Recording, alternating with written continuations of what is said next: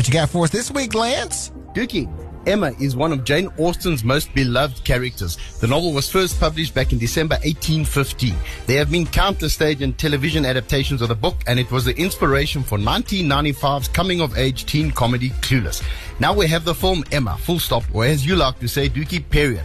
It's a British comedy that tells the story of Emma Woodhouse, a selfish young woman who meddles in the love lives of her friends. It's a girls' night out at the movies this weekend, and I just got to say that I love the trailer for this film. It actually doesn't give anything away. The picture stars Anna Taylor-Joy in the title role, and Emma dot or period is my movie pick of the week. Hot 91.9. What you got for us this week, Lance? Yeah, Bombay.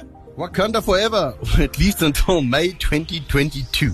That is the confirmed release date for Black Panther 2, and the following Marvel characters are set to return. T'Challa, aka Black Panther, Shuri, his sister, Okoye, the general of the Dora Milaje, as well as his mother Ramonda and CIA agent Everett Ross. Director Ryan Coogler is back on board dealing with the pressures of making a film better than the original. Not sure he's going to pull that one off, but the queue starts here. And Stairway to Heaven by Led Zeppelin is often cited as one of the greatest songs ever recorded. It's definitely one of my favorites. In 2014, a lawsuit was filed claiming that the guitar introduction was lifted from the instrumental called Taurus from the band Spirit that was recorded in 1968, some 3 years before Jimmy Page recorded those famous finger-picked guitar chords. To cut a long story short, Dookie, Randy Wolf, the guitarist for Spirit, passed away in 1997 and has nothing to do with the lawsuit. It was filed by a journalist on behalf of his trust. This week, the appeals court ruled in favor of Led Zeppelin, and it's an interesting case, Dookie, one that will change the way copyrights in the music industry are challenged. If you head on over to the podcast of this show, you can access the link to the entire 73-page appeals court summary. Some interesting reading there if you're into that sort of thing. And the man who can strangle you with a cordless phone turned 80 this week, Dookie. Happy birthday, Chuck Norris. He apparently went skydiving to celebrate the occasion, but his parachute failed to open, so he took it back for a refund. And while he was waiting in the queue, he counted to infinity twice.